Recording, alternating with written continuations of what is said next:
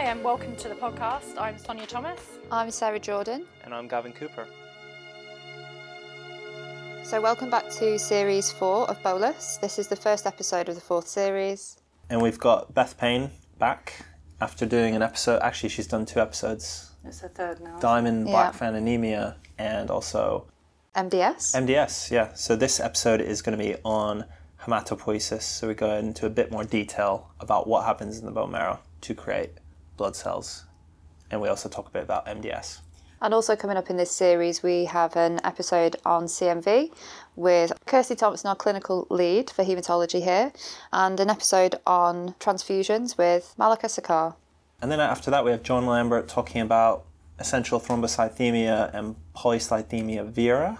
And Vanya Gantz coming back to talk about antimicrobial resistance and many more interesting episodes to follow. So Beth, thanks for joining us again, and we're going to do this episode on the basics of haematopoiesis. So we thought we'd get you along to answer some of our questions. So I guess the first one would be, what is it? Haematopoiesis is a term that basically refers to the production of all our mature blood cells in our body. Usually the dogma is that this occurs from a hematopoietic stem cell, so that's a blood stem cell that is able to give rise to all of the other blood cells that we have in our body. And stem cells is a term that we hear often, and it basically refers to a cell that has a very specialised capacity, which is that it can divide and produce a copy that's identical of itself, or it can divide and give a cell that's going to go on and become other different types of cells. So that's called asymmetrical division. Stem cells can also divide to make 2 stem cells. They can also divide to make 2 cells that will go on to produce progeny that are more specialised cells. So by that I mean it can divide and make cells that will go on to be myeloid cells that will help us fight infection, or red blood cells that will help to carry our oxygen around our body, or platelets that will help us to make our blood clot. Is there a lifespan to sort of stem cells, or are they able to sort of infinitely carry on this replication? Yes, so the idea of a stem cell is that it is with you essentially for life. That's not entirely true. We know that if we look for stem cells in older, usually animal studies these are taking place in, that we can still see stem cells as the animal gets older, but the function of those stem cells isn't quite as good as it used to be. So they get tired and they get exhausted. But that's an important thing about stem cells, is that what we get when we're born is essentially what we've got for the rest of our lives. And all of the cells that come from a stem cell have a finite lifespan. So once the stem cell has divided and decided to become a myeloid cell or a red blood cell or a platelet, that cell is destined to die once it's finished its job doing those things. Whereas a stem cell is there forever to replenish the supply whenever it's needed. And because of that, it's rather protected from the things that cause our cells to die. So stem cells live in the bone marrow, and they are kind of in a little niche within the bony trabeculae, and they're relatively deprived of oxygen in that region, and that allows them to essentially be napping. They're most of the time what we call quiescent in a scientific terms, and that basically just means they're doing absolutely nothing. They're very quiet, and they only wake up when they're needed. Whereas the other cells in our body, the more committed cells that are going to make blood cells on a regular basis, those cells are cycling, so they're dividing regularly and they're producing cells as needed. And stem cells really only wake up when a replenishment is required to that next pool of cells.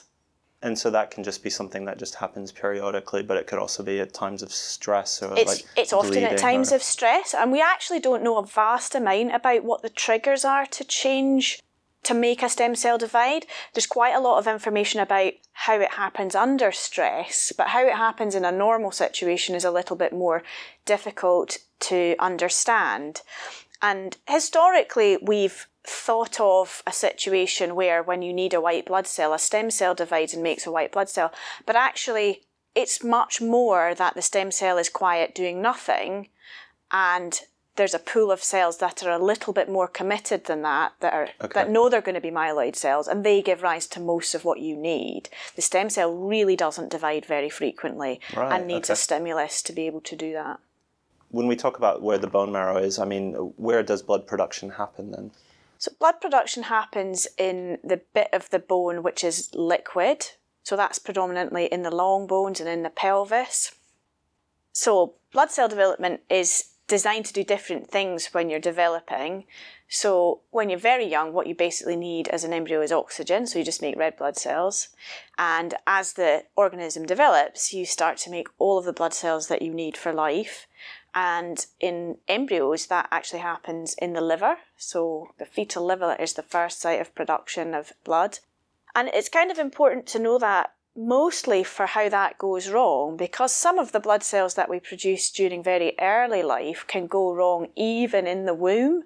And if you look at children who develop leukemias, often you can find those abnormal blood cells in the womb. So in the blood when the baby is born, you can find the abnormality that leads to leukemia when the child is 5 or 6 or 7 or even 10 or older than that. So childhood leukemias have a propensity to be something that has arisen during abnormal blood development in the womb. Because you kind of think of an acute disorder like that as something that maybe just kind of Happens comes on suddenly. very quickly, but that's not necessarily the case. Yeah, so what we know, the most common type of childhood leukemia results as a fusion of two proteins that occurs presumably in some sort of childhood stem cell. And about 1 in 100 children are born with that fusion present in their blood. Oh, right, okay. Which is very high. A very small fraction of those children will then go on to get leukemia, and most of them will get rid of those cells by normal and natural processes. Those cells will peter out and die. We kind of know that because adults don't get that kind of leukemia, so those cells don't continue to propagate into adulthood because we don't have adult patients that have that sort of leukemia. So we think that those cells that are there, that are abnormal and occur in the womb, require additional abnormal events to happen. And those abnormal events may occur as a result of infections or lack of infections during childhood development. We know that children that go to nursery and are exposed to lots of bacteria and pathogens and normal childhood infections are actually less likely to get leukemia than children that don't do that. So there may be a component of that, but it's not very well understood. In later life, with the effects of aging and its effects on the sort of stem cell, what does haematopoiesis look like? Yeah, so in the last 5 years or so, we've learnt quite a lot about what happens over our lifespan and the genetic events that occur in stem cells that predispose us to get blood cancers. In particular, there are a group of genes that are seen commonly in blood cancers that are also mutated in people who have absolutely normal blood counts. And that increases as patients get older. And that's been termed clonal hematopoiesis of indeterminate potential or age-related clonal hematopoiesis. And the presence of these mutations, and I'm talking about patients who have a normal blood count and no blood cancer or evidence of blood cancer, having one of those mutations in their blood stem cells increases the risk of having blood cancer by between 10 and 50-fold, depending on how many of the cells are affected. But its absolute risk is still extremely low. So what we don't know is what are the factors that change your risk once you've got one of those mutations in one of your stem cells. The likelihood is that having a mutation in one of those genes makes your stem cells more resilient or more likely to survive over many, many years. And very, very slowly they sort of take over the population of normal stem cells because they have a slight advantage. But it's nothing striking, it's something that's very subtle. And therefore, over time, they probably take up more of the pool of cells that are there. And therefore, they're more likely to get a second hit mutation that will then drive progression of that to haematological cancer. So that's the focus of a lot of ongoing study, because at the moment finding those mutations doesn't really help us because we don't have anything that we can do about that. And in fact, a lot of our older patients who have leukemia and have had treatment for their leukemias, or even stem cell transplants, and are effectively what we would have called cured, we sometimes find that those mutations are still there. and we don't really know how to interpret that. Some studies have suggested that having that mutation there is no different to being normal, never having had leukemia, and finding one of those mutations, so it increases your risk, but no more so than previously. But some other studies have suggested that it would increase your risk of having a relapse, for example, if you had a transplant. What do we think the effect of treated with chemotherapy has on the sort of the function, the bone marrow's ability to make blood cells? Mm-hmm. So, I mean, we know just from a very sort of basic level and being in the ward that patients who've had prior therapy, chemotherapy in the sort of conventional sense, have less reserve in their bone marrow. And particularly, we see that, for example, if patients are recovering from their chemotherapy and they're still very much predisposed to having blood counts drop if they get an infection. Sometimes we see that several months after treatment and we'll be worried that the patient's relapsing and actually they've just got a bit of an infection and their bone marrow can't cope. It doesn't have the level of reserve that it used to have. And certain chemotherapy drugs, not necessarily as a result of the bone marrow toxicity, but we know that we can only give a certain amount in someone's lifetime because the longer term risks of toxicity are greater. I guess the other thing to say is that all chemotherapy drugs are largely DNA damaging, so they all carry a risk of increasing the damage to our blood stem cells and the risk of secondary cancers. And a significant fraction of the patients that I see with myelodysplastic syndromes have had prior therapy either with chemotherapy or radiotherapy for other blood cancers or solid malignancies. And those patients usually have complex genetics or very characteristic genetics that make the outcome of their disease worse because they've had prior insults from chemotherapy or radiotherapy. Does that change when some of the malignancies are diagnosed? If someone has an acute leukemia, do they become more active, or is it just some of the progenitor cells where the sort of replication happens? We have this idea that when a patient presents with leukemia, that all of the blast cells, all of the leukemia cells, carry the abnormalities that are akin to that leukemia. Now, we know that there are many subgroups of cells within a leukemia that may have different genetic abnormalities. But when a patient arrives and their bone marrow is full of leukemia, usually we can see that virtually every cell that we look at carries mutations that are in keeping with that leukemia. However, we give them chemotherapy and normal cells come back. So the normal cells must be there. There must still be something. Otherwise, what would come back would be leukemia. By definition. So is it just the overproliferation of the cancerous ones and then you don't see many of the presumably still healthy ones still there? Yeah, you see virtually no normal ones. And I think a good example of this is from myelodysplastic syndromes where historically patients who had cytogenetic abnormalities, so that's chromosomal abnormalities, which we can detect in about 20% of patients who have myelodysplastic syndrome will have a chromosomal abnormality, but it would not be uncommon, say, for example, for a patient to have 6 out of 10 cells that carried a cytogenetic abnormality, and for the bone marrow to have many features of the normal bone marrow.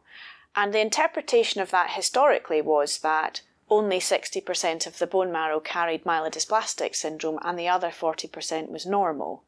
But that's not the case. If you look much more deeply, doing whole exome sequencing or even more targeted sequencing, you find that most of the cells, if not all of the cells that you look at, even although they down the microscope look quite normal, actually do carry those mutations. So somewhere there must be some napping stem cells that are suppressed that don't carry the abnormalities.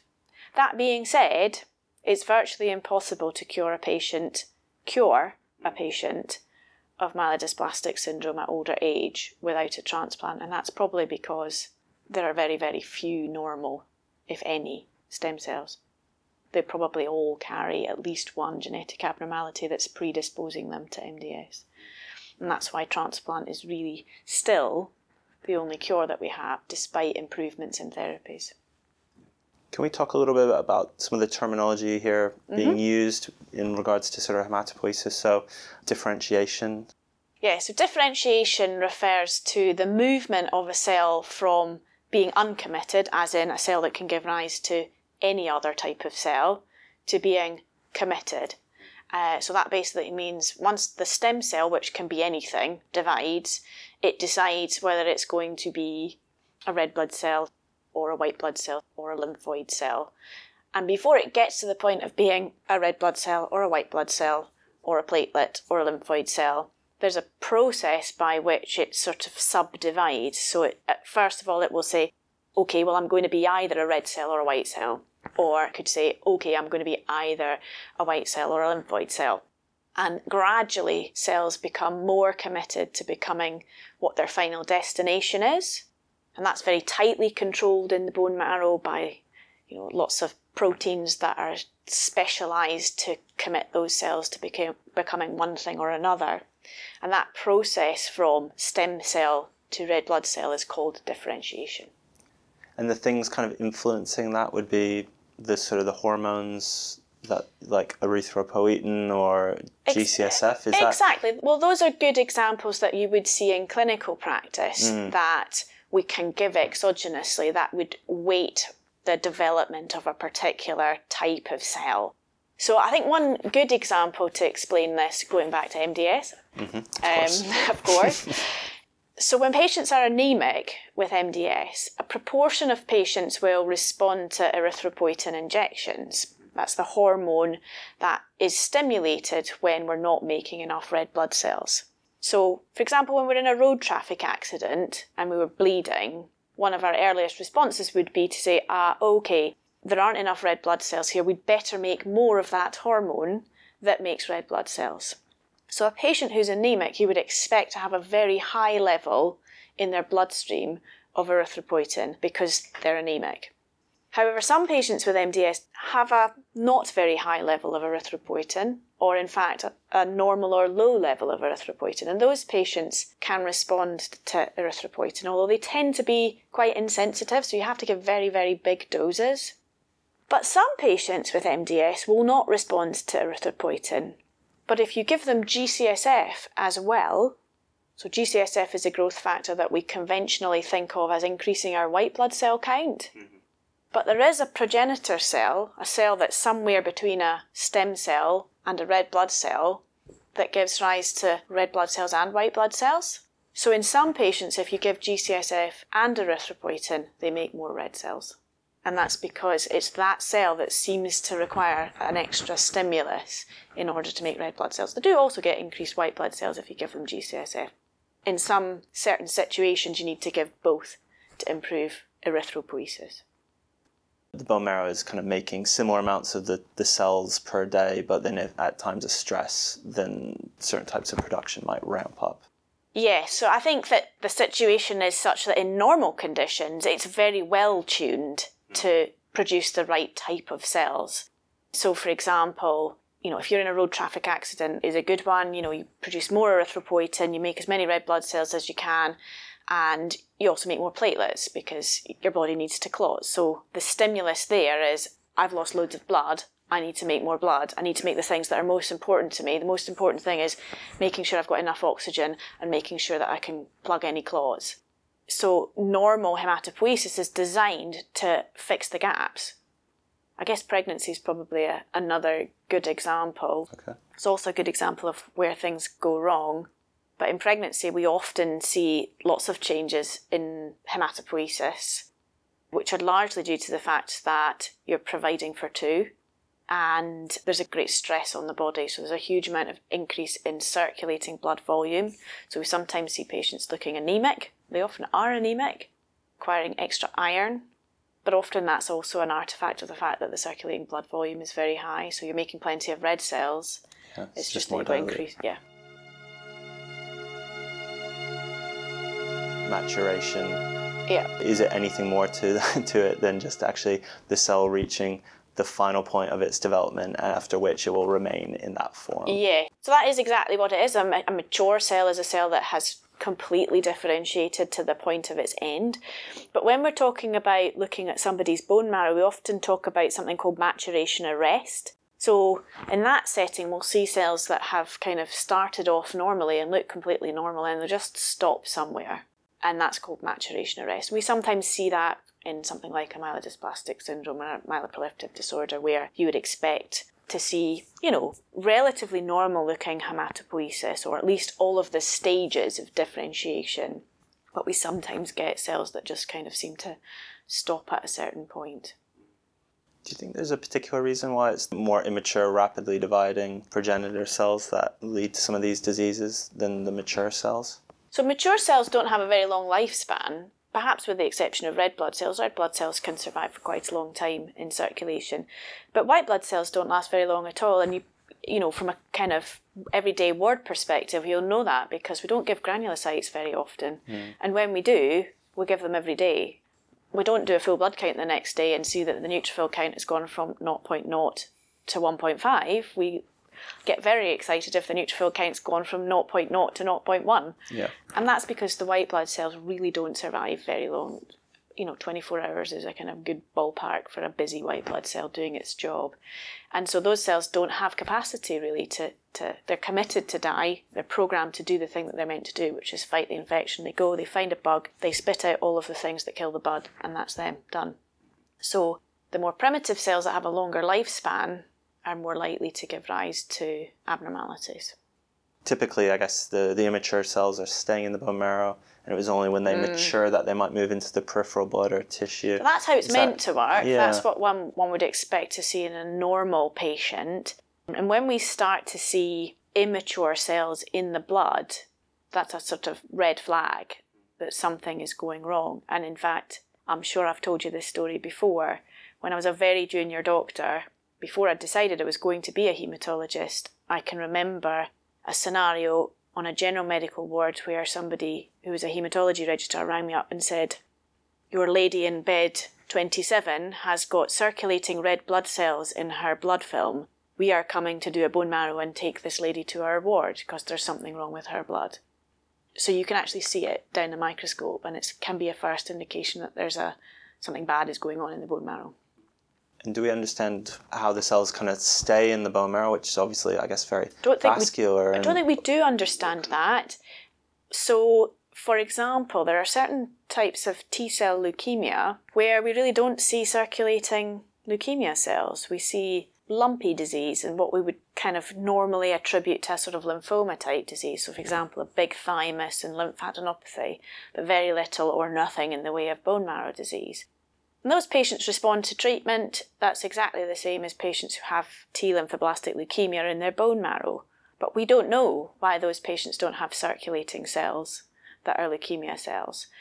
There's been some scientific work on that, about why they stay where they are and why they're resident, but it doesn't have any impact on how they're treated or what treatment they respond to. So we don't know whether that's important or not in terms of the pathology of the disease. Similarly, some patients present with leukemia with a bone marrow that's absolutely wall-to-wall with leukemia, but virtually no leukemia cells in their blood. And some people present with a bone marrow that's got maybe 40% leukemia cells in it, but lots of them in their blood. And so we don't really know what the triggers are to make them go into the blood.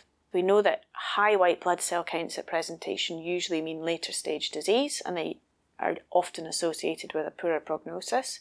But we don't really know what the factors are other than time that lead to that situation. With the T-cell leukemia, would that replication be happening within the lymph nodes, or would it be happening in the bone marrow and then the cells No, I think that it's in inside you, in the thymus and in the lymph nodes. Okay. Yeah. So it's much more like a lymphoma, but they behave, to all intents and purposes, they behave exactly the same as a T lymphoblastic leukemia would that presented with a white count of 100. I think people have spent quite a long time trying to kind of define the things that make those two things different, but therapy-wise, there's no difference. So maybe one day there will be. Maybe we'll get some targeted treatments that kind of refine those things, but at the moment, they respond in the same way. When we give someone chemotherapy, thinking about something like AML, there's that period of destruction of the myeloblasts at that point. Yeah, what most chemotherapy drugs do is they are targeting cells that divide rapidly. So one of the reasons we use in the regime flag, the G is GCSF, which seems a bit counterintuitive because you've got a leukemia that expresses the receptor that GCSF stimulates. But the purpose of GCSF in that setting is to make sure all of the cells are cycling, because most chemotherapy drugs only work if the cells are cycling. And you might remember from the very beginning I said that normal stem cells aren't really cycling. They're mostly napping. So the idea is that you will preferentially kill those cycling cells, so those leukemia cells that are in cycle, and that what will come back is the normal cells, which by this time you've emptied your bone marrow, there's a normal stimulus to make more, and all of those committed cells that were busy making most of your hematopoiesis beforehand, be it abnormal or normal, those have all gone. So the only way to get normal hematopoiesis was for one of your non-cycling napping stem cells, if they're there, to divide. The counter side to that is that if you look very closely at leukemias, you can find a population of leukemias that behave very much like stem cells, and they're referred to as leukemia stem cells. Okay. So those are the cells that we think are most likely to give rise to relapse or refractory disease, because those cells too are mostly napping, they're not cycling, and so they're able to evade our conventional chemotherapy drugs because they're not targeted, because they're not cycling. Presumably that's, just like a mutation that happened at that earliest of points. I don't know that it's genetically encoded. Okay. I think we probably know it's not genetically encoded. It's more likely to be a combination of the environment that cell finds itself in when you've given chemotherapy. And some of those cells will always be out of cycle, And I'm not sure that we really know how to get to that cell or how to create an environment in which there is never a cell that's out of cycle. And that's really one of the reasons why we keep on giving chemotherapy over time. So for AML, we give usually 3 or 4 cycles of chemotherapy. For ALL, we carry on treating them for years. And that's largely because eventually we hope that all of those cells will have come out of cycle and be treated with the drugs that we're giving. Because ultimately, we often refer to people being in remission after 1 cycle of chemotherapy. And that's because we can't see the disease by the naked eye. Everything that's there that we know is still there, because we know almost everyone will relapse if we only give them 1 cycle of treatment, is the stuff that's kind of minding its own business and hiding. We are much better now at being able to see that microscopic disease. We can detect it using very sensitive techniques in the laboratory. So we use a method called polymerase chain reaction, which basically amplifies up genetic abnormalities and allows us to monitor over time very low levels of relapse and be able to treat patients when they're at very early stages of relapse. So this is patients kind of after That's treatment after rather than treatment. sort of between courses. Indeed. Although we do look between courses for some of the abnormalities.